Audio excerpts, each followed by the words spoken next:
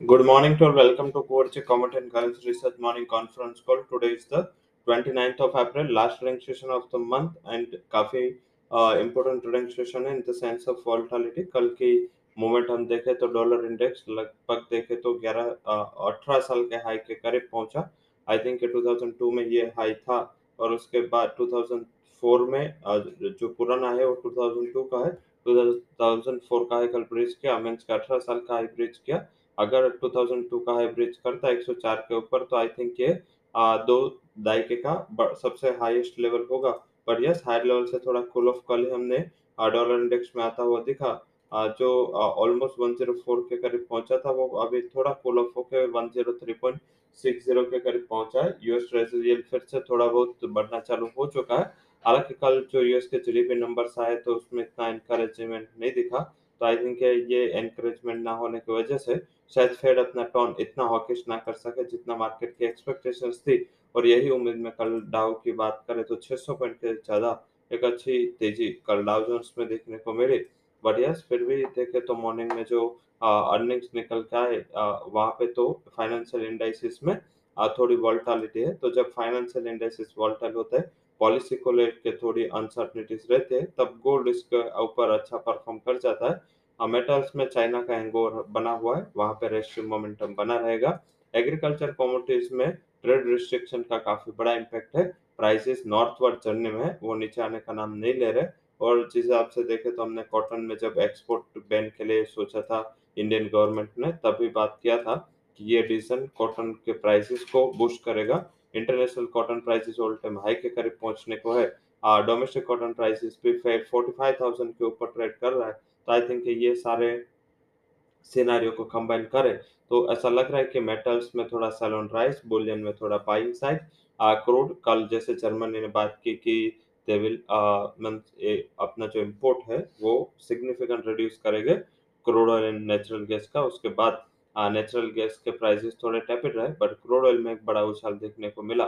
तो ये सेटअप है ओवरनाइट सेटअप करेंसी के लिए डॉलर इंडेक्स का बढ़ना।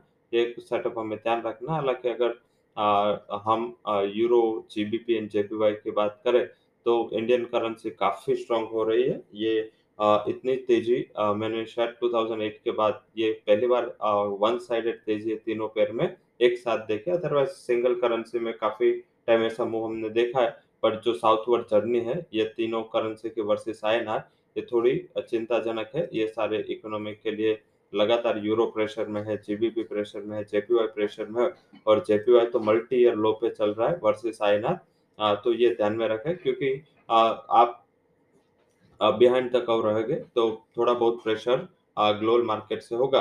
हालांकि जेपीवाई में ज्यादा इंटरवेंशन इस हिसाब से नहीं आ रहा है क्योंकि बेसिकली देखें तो जेपीवाई का वीक होना वो वहां पे इकोनॉमी के लिए तो पॉजिटिव है। जब जब जेपीवाई वीक रहा है तब तब निक्के में एक बड़ा उछाल देखने को मिलता है क्योंकि वो ट्रेड सरप्लस इकोनॉमी है।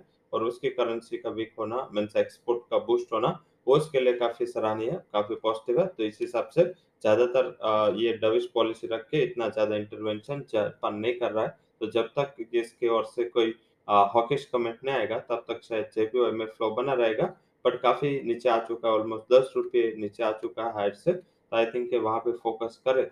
तो ये सारा ट्रेड सेटअप है। अब सीधा बात करते हैं आज के टॉप कनेक्शन रिकमेंडेशन में। हमने नॉन एग्रो से दो रिकमेंडेशन रहे। गोल्ड के जून फ्यूचर बाय करें 51,700 तक के टारगेट के लिए, 50,800 के करीब स्टॉप लॉस लगाए।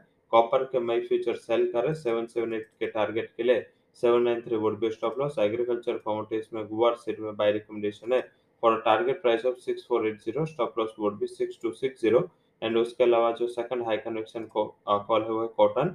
कॉटन में बाय करें for target price of 4500, 45,700, stop loss would be 45,110। Currency की बात कर लेते हैं जिसमें पहला हाई कन्विक्शन रिकमेंडेशन है वो हमने लिया है। वो है यूरो में sell 80.40 would be target, 81.30 would be stop loss. And कुछ डीप मिले तो यूएस डाइनर में बाय करा अराउंड 76.6070। स्टॉप लॉस लगाए 76.48 का एंड टारगेट आपको 77.20 तक के देखने को मिल सकते हैं। So that's all recommendations from core Zee commodity and currency research.